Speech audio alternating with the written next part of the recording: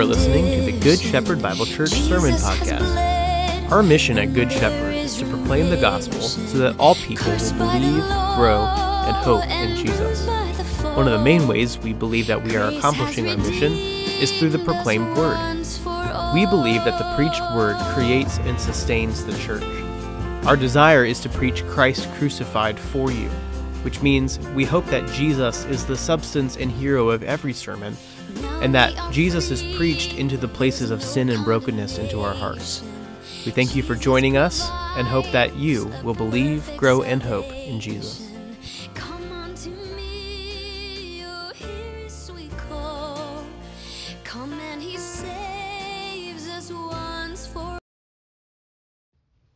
Job 16 and 17. Job 16 and 17. One of the things that I find is interesting about Christianity is that there is a good amount of what I'll just call simultaneousness in our Christian experience. And in other words, two things can kind of be true at the same time. I don't know if you felt this way about politics or life. There are some things that are just true at the same time. They exist side by side in a kind of co-share kind of way in our brain. And sometimes when we overthink about one or underthink about another, things get wacky. We kind of have to think about things being true at the same time. There's a lot of that's true in the Christian life. In other words, there are some things in our lives that are not either or. I think sometimes we try to solve problems, and sometimes, again, the political sphere is probably the most interesting space to kind of plug in your either ors. It's either this or it's that. A lot of exclusivity, like you got to pick a side, right? Two chasms, you can't exist in the middle, you got to pick a side. Well, some things can be true at the same time. In other words, some truths are not really either or. Sometimes there's just a both and. And it's hard to make sure you keep the tension between the two. For example, in the Christian life, we talk about this here often. We are simultaneously, at the same time, sinner and saint. And that's a tricky one for us to understand. Paul calls the Corinthian church one of the worst churches in, or at least the Bible. This is not a church that you would attend. This is not a church that you would go to. There was public sin, nasty stuff, division, not great. And Paul opens his letter to them and says, to the saints in Corinth. And you try to figure that out. It's tough, isn't it? To the Corinth, they're like, well, functionally, we're sinners. We know we sin. We have a bunch of problems, Paul. We're a mess. We're a hot mess. But Paul comes to them and says, well, because of the truth about who Jesus is and what Jesus has done for you, you are saint. You are functionally a sinner, but you're positionally a saint. At the same time, both are true. How do we reconcile? It's not either or. It's not 50%, right? It's both and.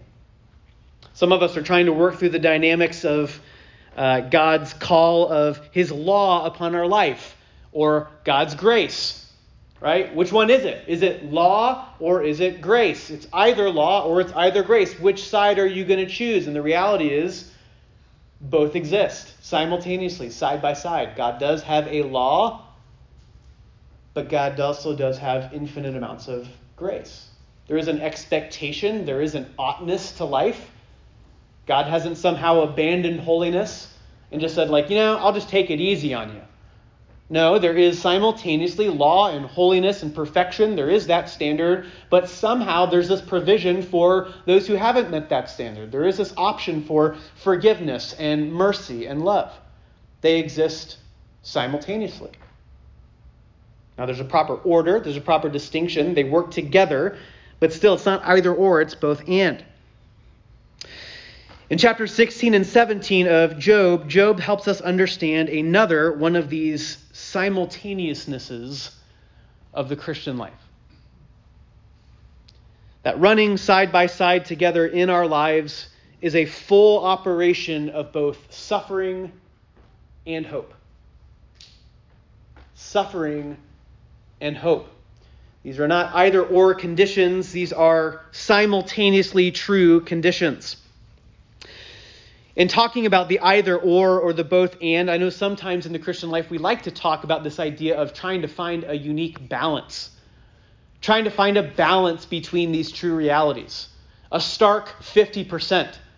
Some of us probably have even been encouraged to do this, maybe even between the ideas of law and gospel, right? You got to strike at a good 50% somewhere along the ways. You can't go all law and you can't go all gospel. You got to strike it right at the 50s. And my friend, good luck. That's a challenging burden to bear. Or maybe sinner saint. You can't act always sinner all the time. Sometimes you got to act saint, right? You got to go 50s. Sometimes in our Christian experience, it's even presented as suffering and hope. But you got to do 50% somehow. You got to try to strike that balance. Yeah, there's a little bit of suffering, but you got to manage that with a little bit of good, solid Christian hope. But you can't go full hope that you lose sight of some of the real sufferings of life. Somehow we turn religion, or turn anything into a game of religion, don't we?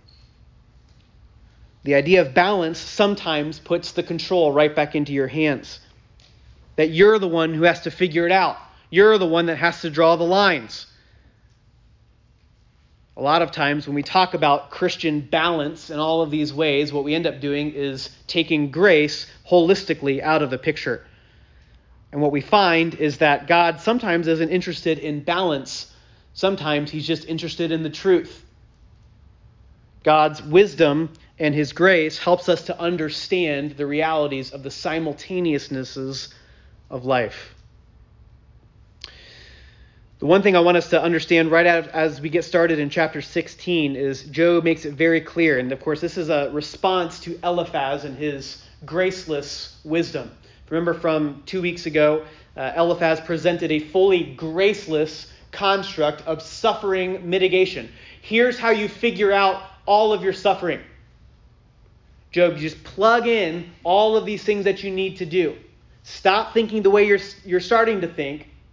Plug in the game of religion, go full law operation, and you too will be able to figure out a way out of your suffering.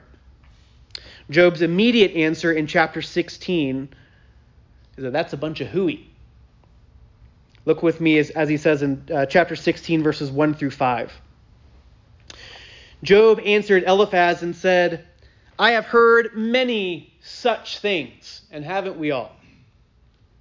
Miserable comforters you are, you all. Miserable comforters are you all. Shall windy words have an end? Or what provokes you that you answer? I also could speak as you do, if you were in my place. I could join words together against you and shake my head at you. I could strengthen you with my mouth, and the solace of my lips would assuage your pain. This is the second time Job accuses his friends of being miserable comforters, unable to add any comfort to his pain. I do find it funny that in verse 3 he says, shall windy words have an end? This is the exact accusation that Eliphaz gave to Job. You have windy words. And Job's like, no, you have windy words. You have windy words. You're a windy wordser. I find it funny. I have little kids. This happens all the time. Job would have the final straw here in this word because we know, as Job makes it very clear, human wisdom offers no comfort. I don't know if you figured this out yet. Sometimes I struggle with it. In fact, even this week I've struggled with this, thinking that there really is something to the human expression or to the human fight or to the game of religion that would offer a little bit of comfort if I just could play my cards right. If I could just figure out the kind of balance to strike, I can offer myself at least a little bit of comfort. Maybe I can say, maybe with a little bit of clarity, I think there is a little bit of comfort in some time. But I think it's all short-lived. Human wisdom has a very short shelf life. What we found in Eliphaz's lack of wisdom is that gracelessness offers you no hope. There is no solution from your suffering that is not a part of divine grace. There is no escape from the dark things that you and I face that offer us real, lasting, soul-raising hope apart from divine love. It's impossible to find relief through you. Maybe we can say, God has to do it for you. Job knows that this is a very tricky thing to try to secure. There's a couple observations I want to point out in Job's words and his response back to Eliphaz here tonight. There's really two main things I want us to see, but it's part of the simultaneousness of the Christian life, that both suffering and hope run side by side. You have to take double shots of both. And here's what we're talking about. Number one, suffering does not equal hopelessness. Garrett, do you have any of those batteries charged?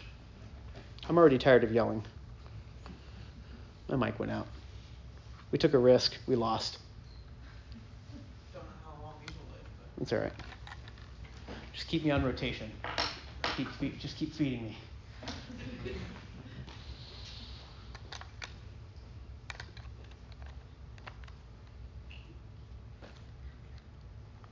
This is good entertainment.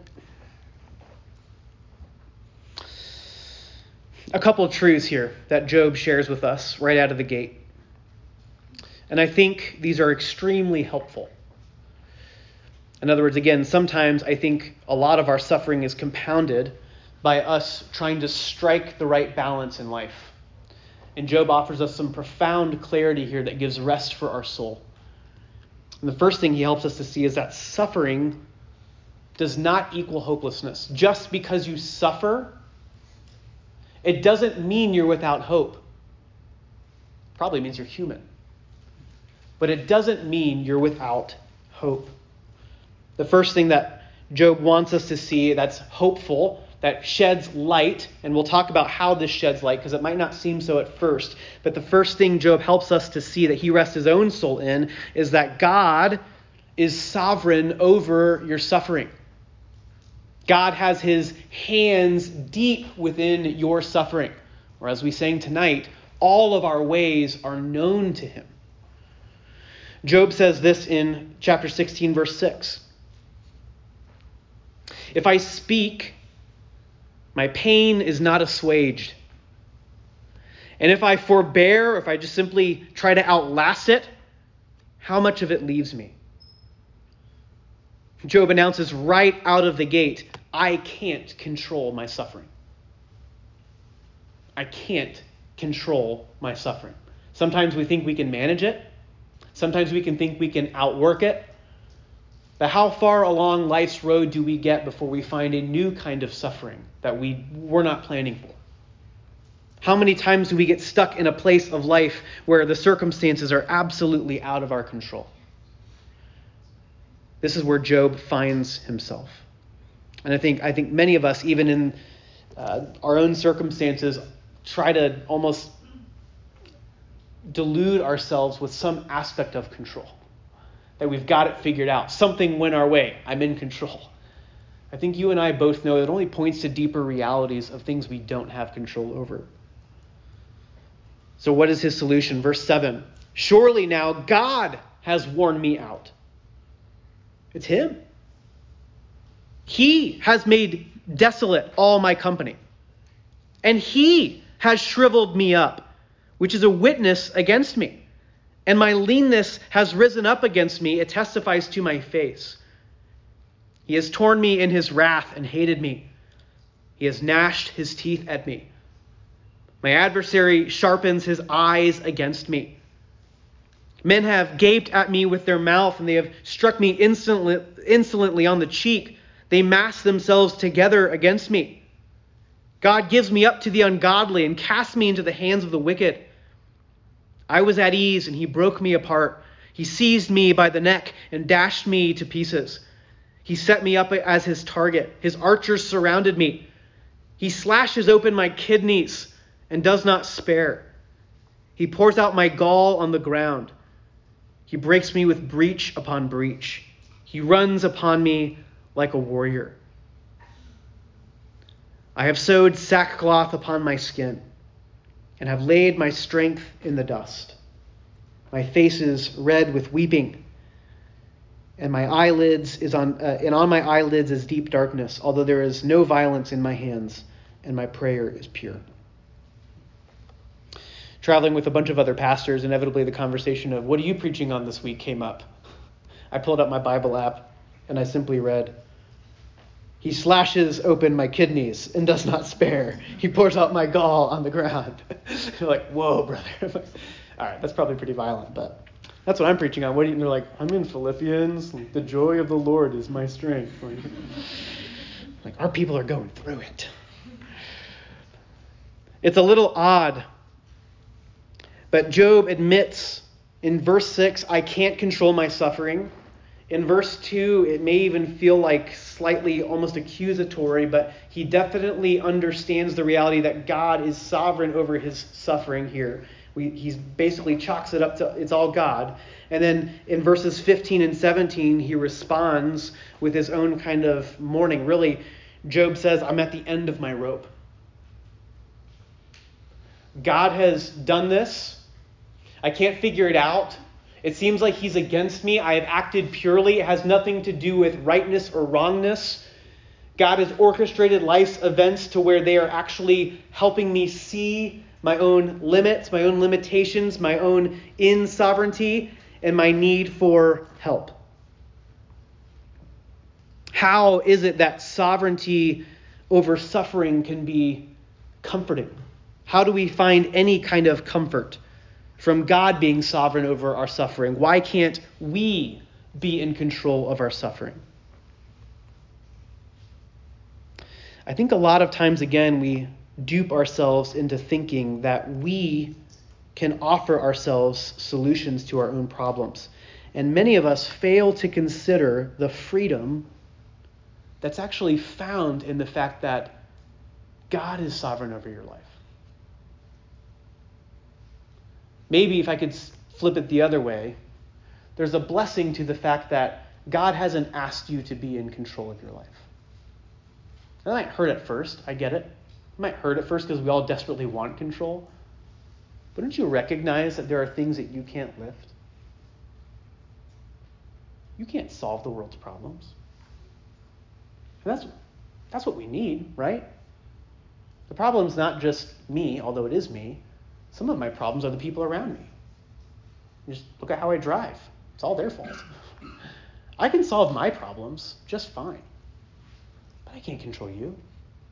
I can't control life's circumstances.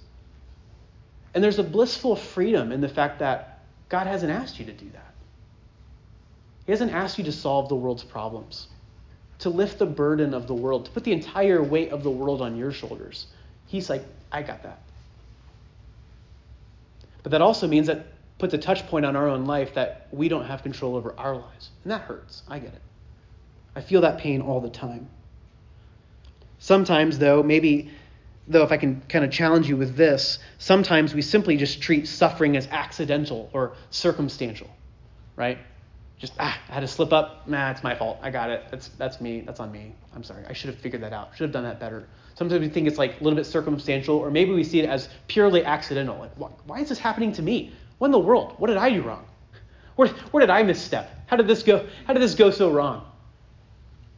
And sometimes we never tend to think that God's hands are deeply involved in our suffering. That God may be behind the whole thing. I think sometimes we literally forget that God is sovereign over everything. Have we forgot what Paul says in Acts 17 to the men in Ephesus, men of Athens? I see that in every way you are very religious. It's like you and me, right? We want to be very religious, control all of life's events, strings and pulleys, right? We get it. But then he goes on, the God who made the world and everything in it, being Lord of heaven and earth, does not live in temples made by man, nor is he served by human hands as though he needed anything, since he himself gives to all mankind life and breath and everything, including suffering. And he made from one man every nation of mankind to live on the face of the earth, having determined allotted periods and their boundaries of their dwelling place, that they should seek God and perhaps feel their way toward him and find him. Yet he is actually not that far from each one of us. For in him we live and move and have our being. It's interesting how even Scripture says that He even has things like the hairs of our head numbered, which isn't too hard for me. But you know what this means? It just means that God has thought about me a lot over the years. Every one of the hairs that's fallen out, he's like, it's another 100. I got you. All right. He'll think about you guys down the road a little bit. All right. For me, he's thought about me a lot. But there's a sense to which, like, you can't even drive in your car and go to the ends of the earth. I can't even hop on a plane to Arkansas without God having allotted my boundaries and my dwelling places. He knows where you go. Psalm 139. Even if you were to go into the uttermost parts of the sea, you'd find him there. He's sovereign. He knows where you are. He knows what you do. He's in control of everything. And don't forget the fact that for the believer, for those called according to his purpose, that God is actually orchestrating and causing all things in a sovereign way to work out together for the ultimate good of those people that he loves. God's sovereignty for those who are his own works in their favor.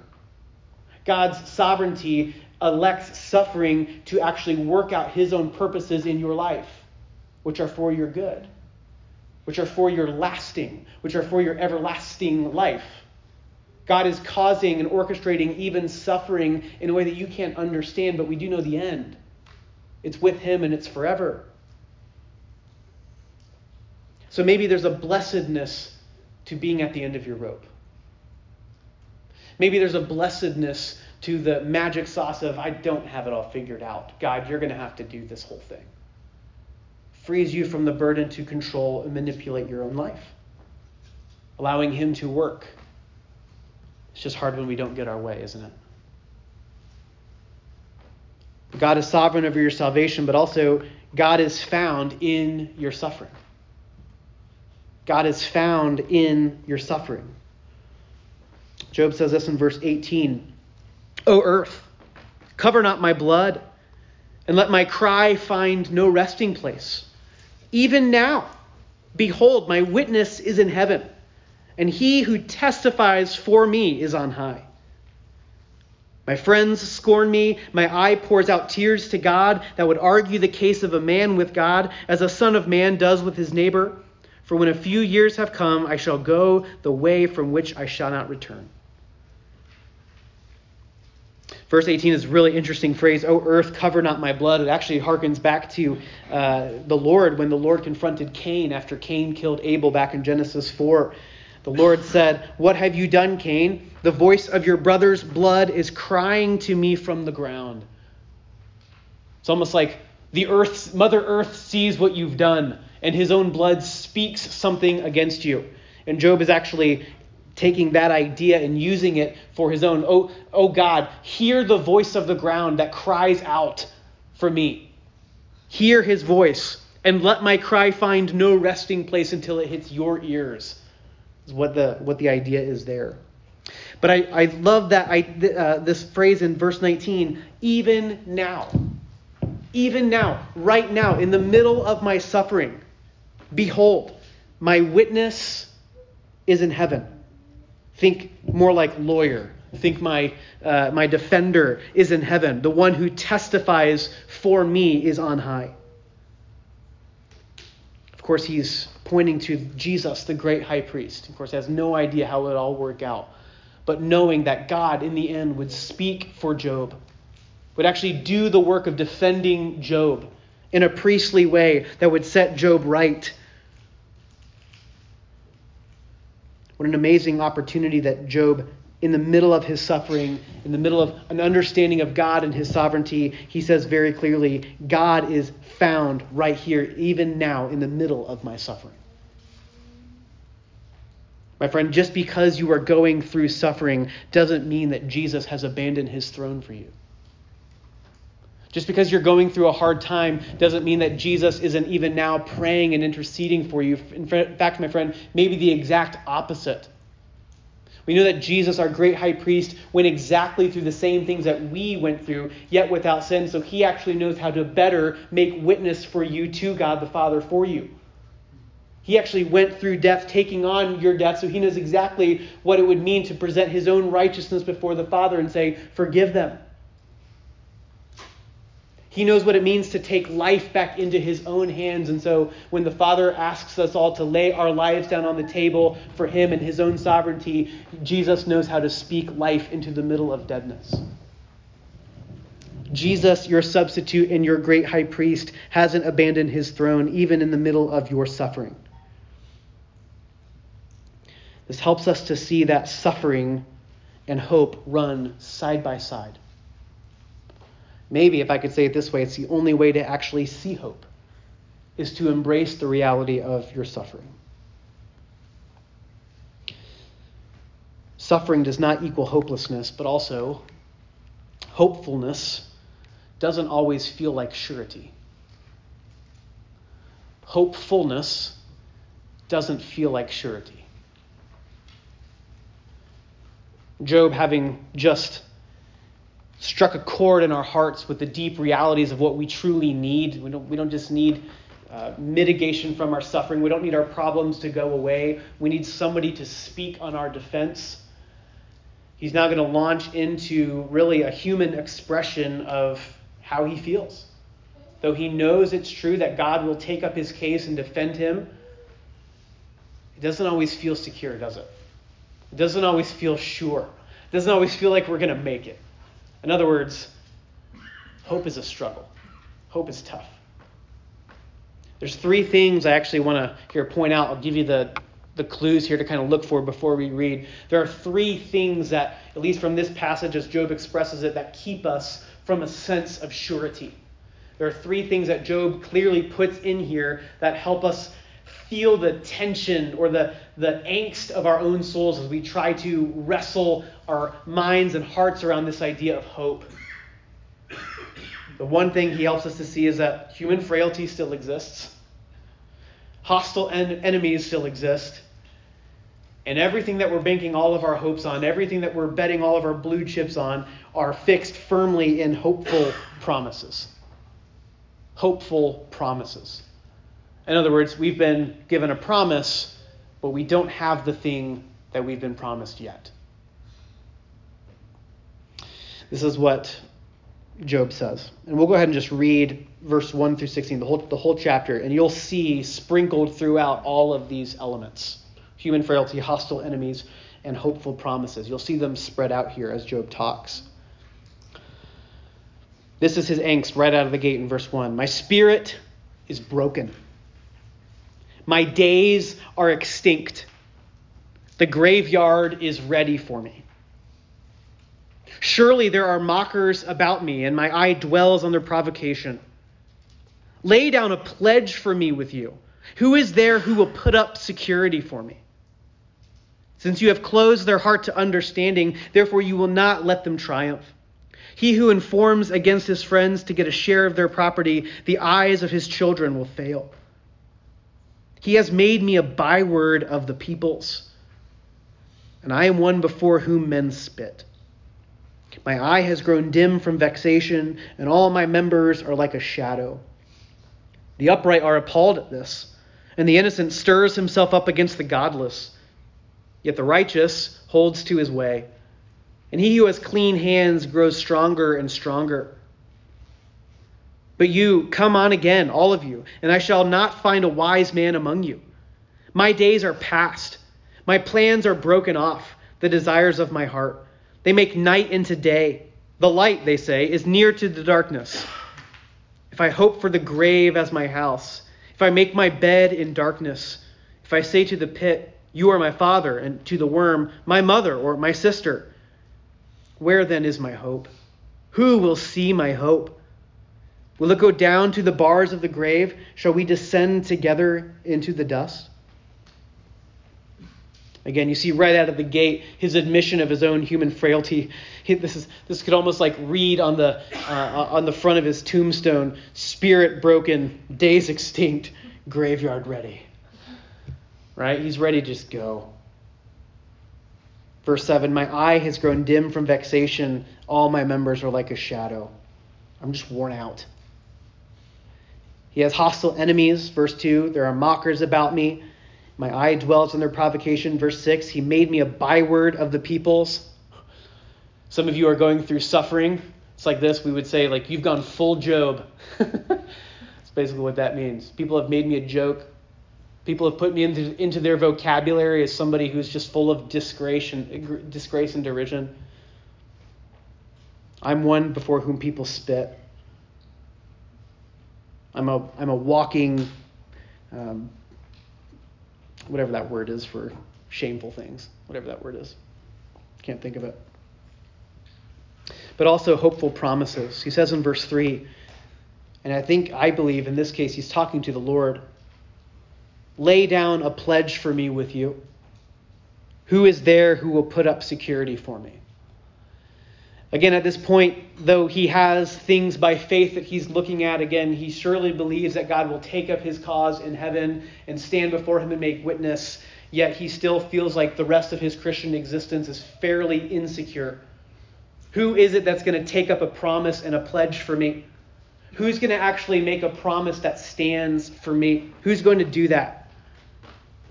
Verse 9, he understands that the righteous holds to his way, and he who has clean hands grows stronger and stronger. He's banking on the fact that God actually looks upon the righteous. But verse 15 is really telling.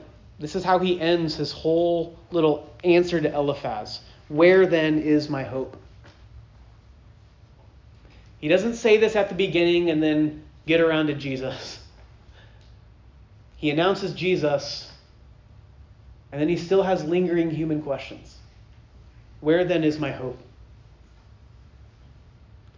My friend, if you're struggling today, if you're suffering today, please know that hope is a struggle. Hope is a struggle. Faith is a fight. And the reality, I shared this in the little devotional in the email, the reality of our struggle is not our doubt. It's not the presence of struggle. It's not the presence of angst, or it's not even losing the fight. The answer to our promise, to our problems, is the strength of the promise. And this is what Job knows. This is what Job is confessing. I don't always believe well. I don't have my hold on you, God. But God, if you have your hold on me, I'll be all right. And he knows that to be true. Hebrews 11, faith is the assurance of things hoped for. It's having your feet rock solid in things hoped for, in the middle of the air. It's the expectation or the conviction of things not seen. It's being fully assured of things you have no idea about. Faith is a struggle. She says, so what's my solution? How do we know? Where do I rest? The writer of Hebrews gets down to Hebrews 12. You got to read a whole chapter of people who struggled along, who actually didn't do it right, who, like Job, started out with a bunch of Jesus and then went their own way, right? People who just suffered through life. And the writer of Hebrews says this, therefore, since we are surrounded by so great a cloud of heroes in capes, is that what he says? Great people who did awesome things for Jesus. No, it says, since we are surrounded by a bunch of people who saw something else, a bunch of witnesses, since we're surrounded by a great cloud of witnesses, let us also lay aside every weight and sin which clings so closely, and let us run with endurance the race that is set before us by looking to Jesus, the founder and the perfecter of our faith, the originator and the end of our faith, who for the joy that was set before him endured suffering, endured the cross, despising the shame, and is right now, just like Job has already said, is right now seated at the right hand of God, making intercession for us. See, the reality is, hopefulness doesn't always feel like surety, but that doesn't mean that in your insecurity about life that you don't have any hope. Jesus still occupies the throne. Even when you fail to believe, even when you struggle to believe, even when hope is a real struggle and you're asking questions like Job, where then is my hope? Jesus still sits on the throne. And my friend, that is what you're banking it all on. The Christian life is not suffering or faith, right?